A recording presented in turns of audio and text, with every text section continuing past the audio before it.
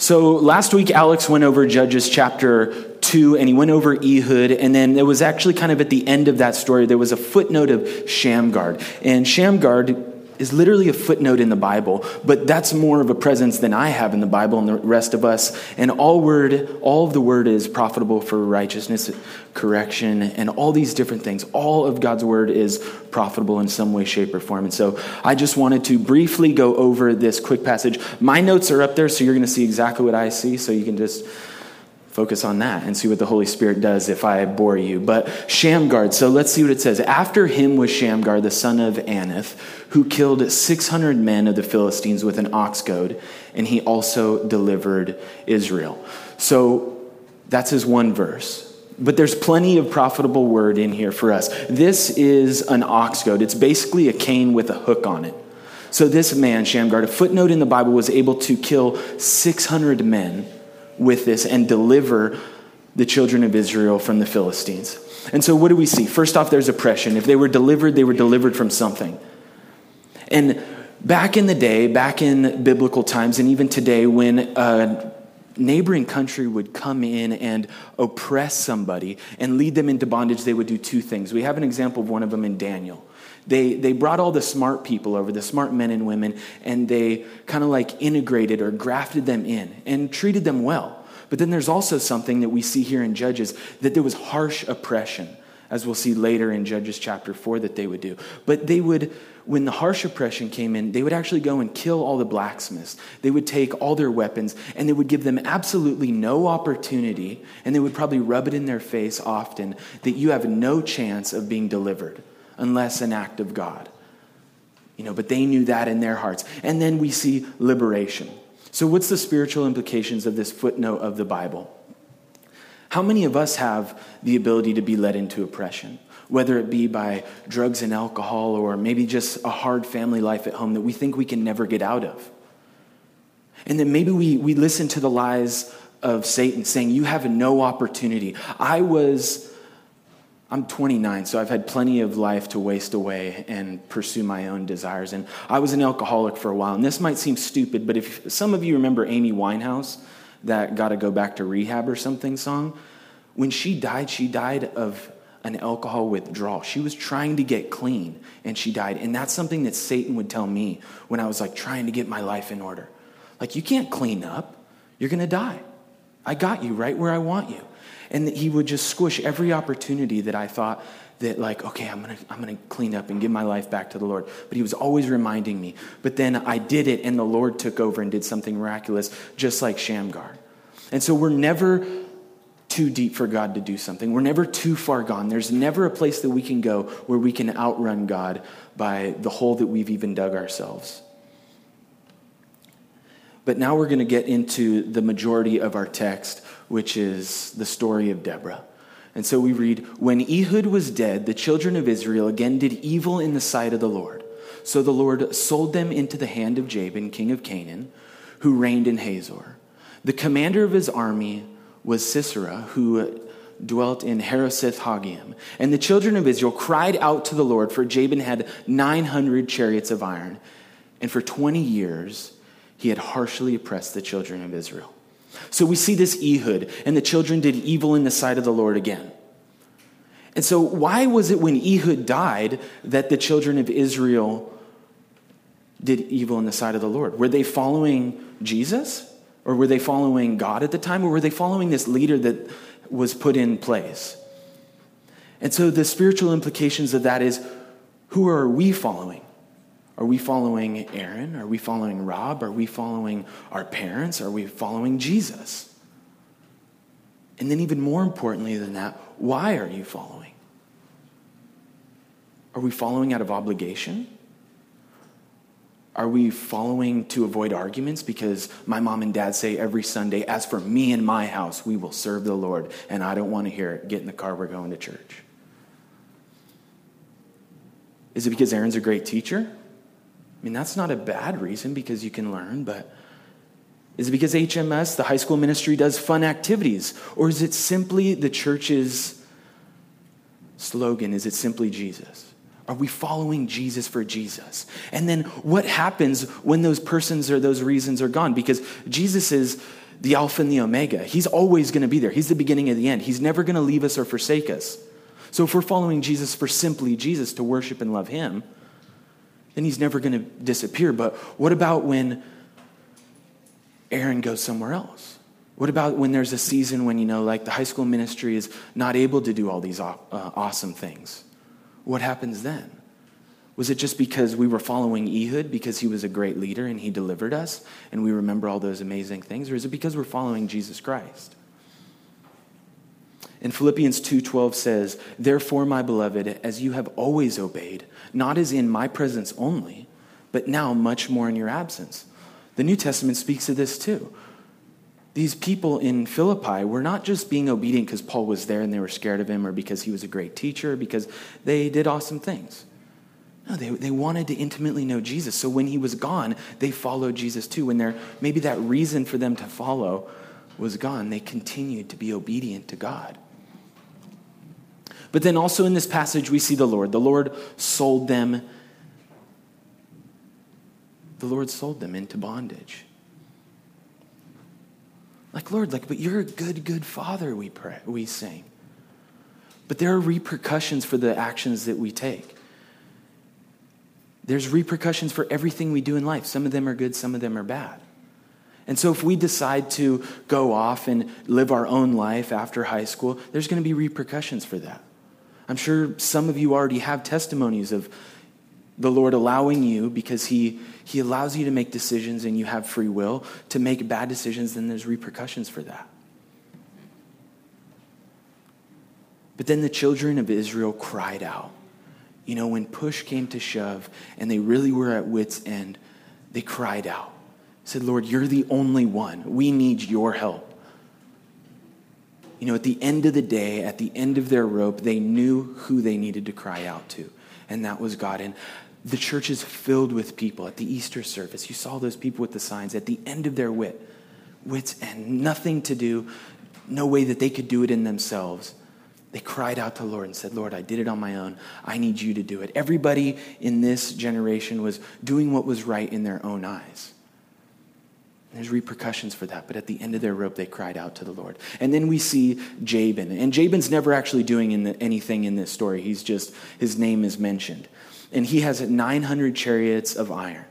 So this is, you can't even fathom that. It would take, it's like 40, 50 to 1 in order to take out a chariot. You've probably seen movies like Ben-Hur and stuff. They have those spikes on the wheels. They just need to drive through the crowd and they're going to win. That's all they need to do. So they're under harsh oppression and, point B, harshly oppressed. And then, but there's also a leadership thing that we can learn from Jabin. Whether you're called to Christian leadership or you're called to sit under Christian leadership, and mind you, as a Christian, you're called to one. If you're called to Christian leadership, are you present? Are you there at the war like David and at the high times? Are you there for the good and the bad, through the thick and thin? And if you're sitting under leadership, is your leadership there? Or do they just disappear and they're doing their own thing? Or are they willing, like Aaron, to meet up with you and go to lunch and hang out? You've got his number. So those are just characteristics to look for. Oh, and that's an awesome picture of, Alex couldn't pull up his picture of Jabba the Hutt, but here's a great picture of, it said that, what was his name? The king? Eglar. He was a fat man. That doesn't mean nominally fat or kind of fat. It means he was giant. There was a sword lost in him, so that's just a fun picture for you guys. But now we get into the meat of the story. And in Judges 4:4-5, we start reading about Deborah. Now Deborah, a prophetess, the wife of Lepideth, was judging Israel at that time. And she would sit under the palm tree of Deborah between Ramah and Bethel in the mountains of Ephraim, and the children of Israel came up to her for judgment. So this is a highly disputed passage in many churches, and definitely in the culture that we live in. Because sometimes women will misinterpret this passage as it's an opportunity to hey, she was a woman pastor, why can't I be a woman pastor? But then men also use this passage to hold gifted women down. But let's look at the facts. Let's look at God's word. Let's see what it really says here. So Deborah was a prophetess. She heard the voice of the Lord and she spoke what the Lord showed her, as we'll see later on. Okay, so that's fact number one. She heard God's voice in a generation that was decrepit. She was a wife. Okay, so she had a husband. But sometimes we also have to look at what it doesn't say. It doesn't say that she had kids. We're going to see that she goes up to these mountains. It's not like she was leaving her kids behind every weekend to go on these long camping trips and bailing on her family.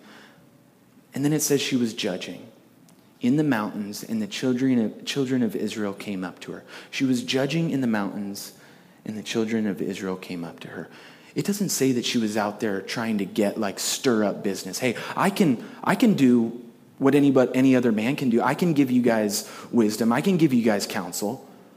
No, she was going out of her way. These people had to know who she was and be like, okay, there's something different than the men who hang out at the gates, because that's where the men would hang out and judge. There's something different about her. She's not looking out for her own intentions. She's actually speaking for the Lord, and the Lord's using her. I want to go to her. I'm going to actually take a long trip. I'm going to go out of my way to hear from the Lord. And then now we want to correct those misconceptions after we know the facts. So Deborah is an example of a pastor that's a woman. Now, is that here? Was she a priest? Was she working in the temple? No, she wasn't. And then we know from Titus, Timothy, and Ephesians and what the man and the man and the female represent, that God has designed specific genders for specific roles. And so if it's a pastor or to have authority over men in teaching or to be a deacon or an elder, that's something that God hasn't designed a woman to do. But there's also things that God has not designed men to do.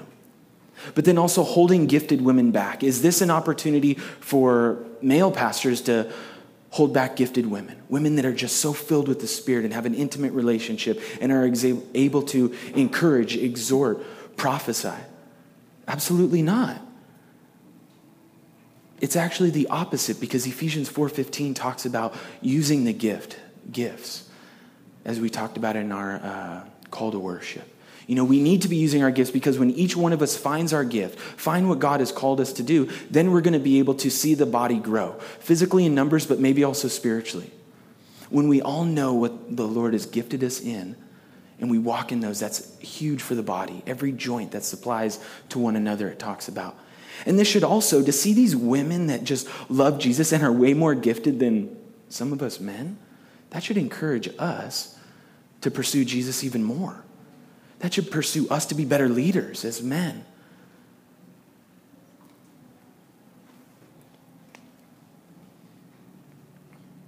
But what does this mean for a Christian woman who's super gifted? Genesis 3:15 talks about the curse, and when the curse came in, and it says that the women will desire their husband, and that's interpreted as desire their roles. And so rather than focusing on the sin aspect of it, well, I want to be a pastor or a teacher. What if you focus on the trillions or infinity, the infinite number of things that you can do? Well, I want to be the president. Okay, well, then go to Boston College. Get a PhD in political science and run for president. Doesn't Romans 13 says that God appointed all governing authorities? And that's Margaret Thatcher of Canada. Or the mayor of Vista. He appointed them to that role. Okay, well, I want to get a PhD in Christian leadership and then be the best Christian, women's group leader of all time. Do it. Do it and encourage us men to be better men's leaders. And so that's something that we can immediately take away from this passage. And now I'm going to read this big chunk, Judges 4:6-10.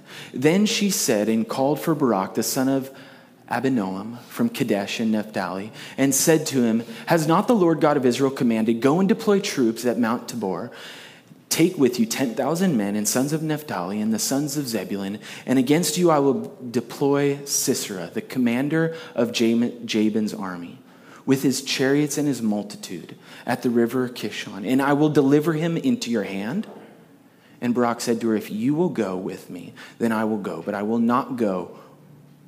But if you will not go with me, I will not go. So she said, I will surely go with you. Nevertheless, there will be no glory for you in the journey you are taking, for the Lord will sell Sisera into the hand of a woman. Then Deborah arose and went with Barak to Kadesh. And Barak called Zebulun and Naphtali to Kadesh. He went up with 10,000 men under his command, and Deborah went up with him. So we see Deborah here hearing from the Lord, being true to as a prophetess would be. She heard from the Lord, and she goes out and calls out Barak. Hey, hasn't the Lord said that you should go and do something? Hasn't the Lord said go? She's confronting Barak. And we see this promise revealed in what God has said. I, God, will deliver Jabin into your hand. So we see this promise that if she is a true prophetess, it will come to pass. Will it not? Because God's promises are always yes and amen. And Barak says, if you, Deborah, go with me, only then will I go. If you, Deborah, go with me, only will I go. And like when you read this, it almost comes across as like a half-hearted obedience or putting out a fleece to the Lord. But I have to be careful to judge him because in Hebrews, Barak shows up as one of the faithful leaders of our faith that went before us. So I can't judge him for having a lack of faith or having half-hearted obedience because that's what the Word of God says. But there is a hint of half-hearted obedience, but can you blame Barak for desiring to have the voice of the Lord go with him? If we were going to go into battle, if we were going to go out evangelizing, wouldn't we want a spiritual leader to go with us, even if it's just to be praying for us in the background? If we're going to go out and do the talents challenge, which you guys did last year, don't you want like Aaron to go with you? Don't you want somebody that knows God a little bit more than you or has a strong relationship or hears his voice to come with you? And can we blame Barak for that? Like I can't, because I would be in that same situation. And then there's also a prophecy revealed.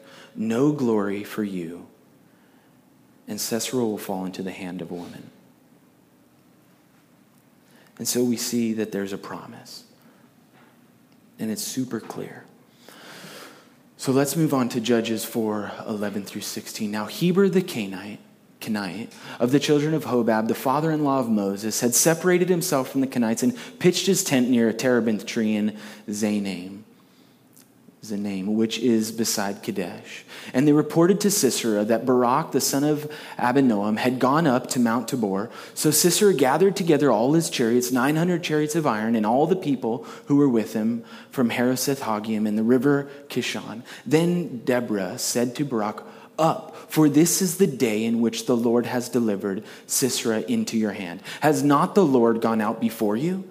So Barak went down from Mount Tabor with 10,000 men following him, and the Lord routed Sisera, all of his chariots, and all his army with the edge of the sword before Barak. And Sisera alighted from his chariot and fled away on foot. But Barak pursued the chariots and the army as far as Harosheth Hagoyim. And the army of Sisera fell by the edge of the sword. Not a man was left. So we see this Heber. Remember this Kenite, because he's going to come up later. But Sisera prepares for battle. He hears from these people, hey, he's going down there. It's time to go meet him. And then Deborah says, this is the day which the Lord has delivered, and has not the Lord gone out before you? So she's walking in and being faithful in what the Lord has shown her as a prophetess. And we know from Romans 12, it says, if you teach or if you prophesy, prophesy according to your faith. If you teach in teaching, if you exhort, then exhort. If you have the gift of giving, then give. If you lead diligently. Mercy, be merciful. So we're supposed to walk in our gifts. So all she's doing is walking in her gifts. And sometimes she gets a bad rap for that. But she's being faithful to the Lord. And that's what really matters. And then, do we walk in the gifts and what the Lord has shown us? When we find out our gifts, when we take steps of faith, if we're called to worship, brought up this morning, do we do it? Do we worship the Lord? Do we leading people in worship? If that's our gift, do we do that? If we're able to teach, do we teach? If we have the gift of exhortation, are we consistently walking in exhortation? Because like I said before, that's what's going to bring real growth to the body. Some 10-point scheme to get more people in the church isn't going to do it. But if we all walk in our individual gifts, then there will be physical and spiritual growth to the body. And then we see the Lord routed or confused and alighted or came off. So the Lord routed these chariots. He confused them. In the next chapter, it's a long song by Deborah that we won't be going over. But there's hints to God bringing down water from heaven and it raining. And the geography of that place was a place where if it rained, it would just go muddy. And so these 900 chariots were just brought to a halt. And then it says that Jabin alighted, a word that nobody's ever used since this translation was translated. Alighted, he got off, being the coward that he probably was, because without his chariot and without his iron, he was scared, and he ran.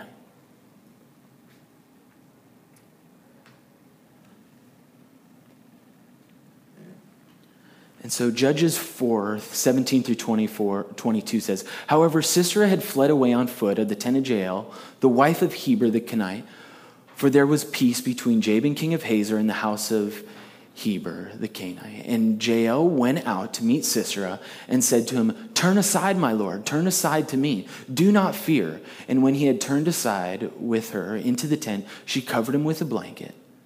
Then he said to her, please give me a little water to drink, for I'm thirsty. So she opened a jug of milk, gave him a drink, and covered him.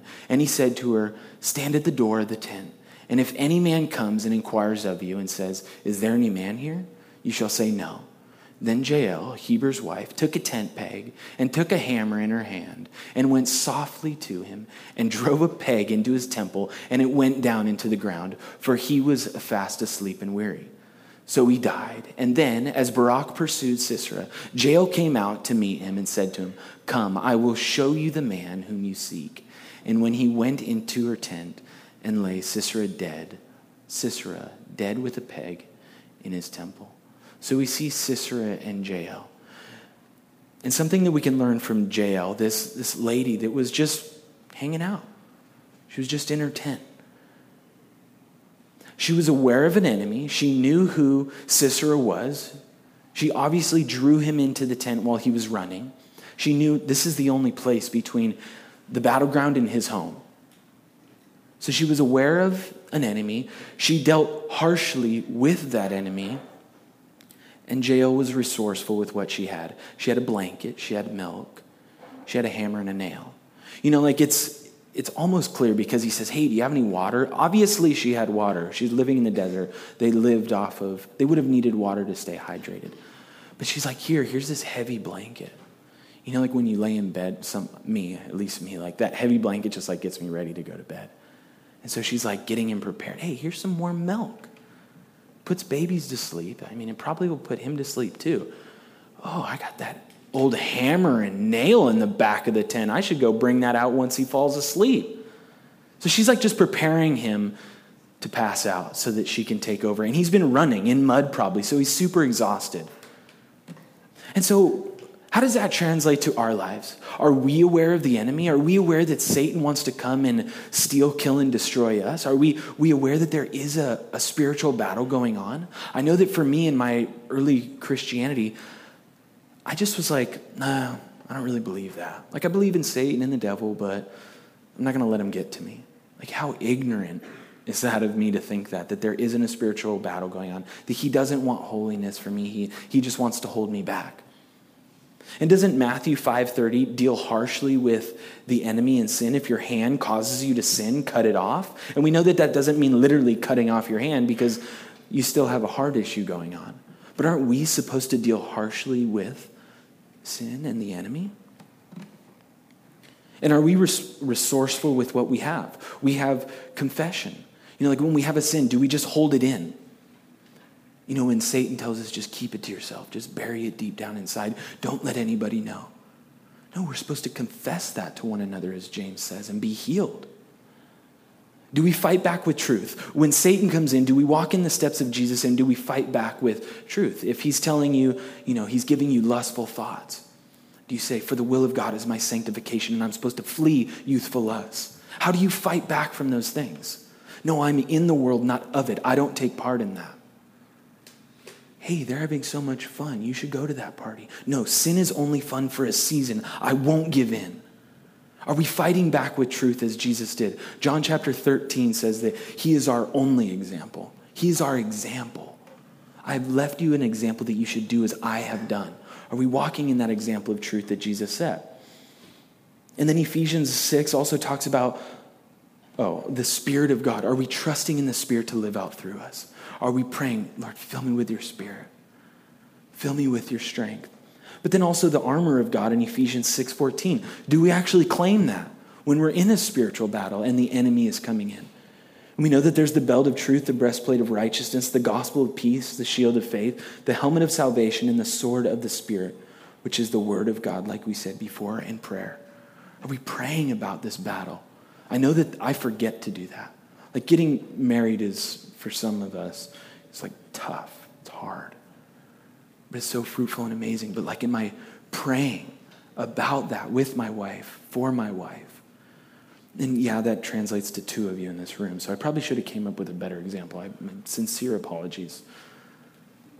But with you in high school, I'm sure that there's a plethora of things that the enemy is just throwing at you all day, every day. You know your sin better than I. Are you claiming the things? Are you using the resources that we have as Jael did? And then we see this prophecy fulfilled, like we were talking about earlier. No glory for you, Barak. Sisera will fall into the hand of a woman.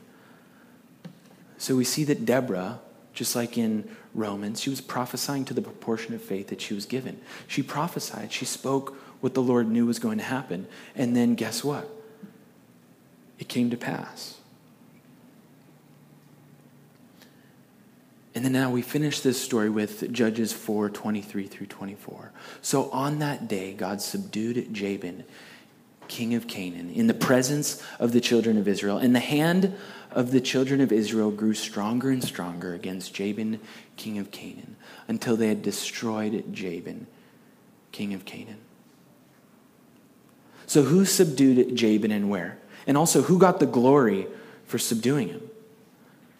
No glory will go to a man, for Sisera will fall into the hand of a woman. But who really gets the glory in this? Who brought down the potential rain that slowed down the chariots in a battle that they didn't have a chance of winning? It's like going to Jericho with a bunch of trumpets and walking around it 7 times. Who got the glory for that? It's so obviously God. And he's just making it so clear. I'm the one that you need to reach out to. I'm the one that can deliver you from whatever you are struggling with. But who subdued Jabin and where? God did it publicly. And then the fulfilled promise from verse 7. How faithful is God to accomplish his will? 2 Timothy 2:13. If we are faithless, he remains faithful. God can't deny himself. So even when we're lacking faith, when we cry to the Lord, Lord, I don't have faith right now. Please increase my faith. He will be faithful. And we know that there's just this turning down, this spiraling down. The book of Judges just keeps getting worse and worse and worse through this cycle that they go through that Aaron has the picture of. He's added in his other teachings, not right now, but it just keeps getting worse and worse because they keep repeatedly doing the same thing. But no matter what, God is going to be faithful. He's going to accomplish his will. And then we see that the people, it says, in the hand of the children of Israel grew stronger and stronger against Jabin, king of Canaan, until they had destroyed Jabin, the king of Canaan. And there's almost like this hint of it's because of circumstances. It's because they were seeing the Lord accomplish things. It wasn't because their faith was growing in the Lord. And then we know that right after this, they're going to fall right back into that downward spiral once again. And I think I was talking to Aaron before about a teaching I'd heard, and it might have been Ben Corson. Now, God wants to be the God of the mountains and the valleys. Even when we're lacking faith, he wants to be our God. He wants us to cry out to him in the good times and in the bad times. Be thankful for the good times and the bad times. And yeah, it's a lot harder to be thankful when things are hard. But so we see these two women who are just so mightily used by God. And so ladies, do what the Lord is putting upon your heart. Don't ever be worried about what the Lord is calling you to do. Because these women made it. It'll always be told. Same with Mary. Whatever the Lord has put upon your heart, go for it, do it. He's going to just do so many great things through you. And then men, when you see them and you're like, whoa, she's really being used by God. Be encouraged by that. Allow that to encourage you. Don't hold them down or hold them back. Encourage them to be more used by God. And so that's the text. We're not going to go over the song, Deborah's song in chapter 5. It's not incredibly pertinent to the teaching today. But I'm going to pray us out, and then Aaron, do you want us to do small groups? Okay, sweet. Dear Heavenly Father, we thank you for this day, and we thank you for the story of Deborah and Jael. And we thank you that you use these mighty women of valor to accomplish your will. And then in the New Testament, God, you liberated women even further from oppression. Lord, and you love each one of us. There's no downcast. There's no footnotes in history. We're all important to you, God, and you desire to use us, to give us gifts, and to use us if we're willing. And so, Lord, I pray that we would take these exhortations of Scripture, apply them to our lives, allow your Spirit to speak to us and encourage us through small groups. And Jesus, we thank you for salvation, the salvation that you've given us. In your name, amen.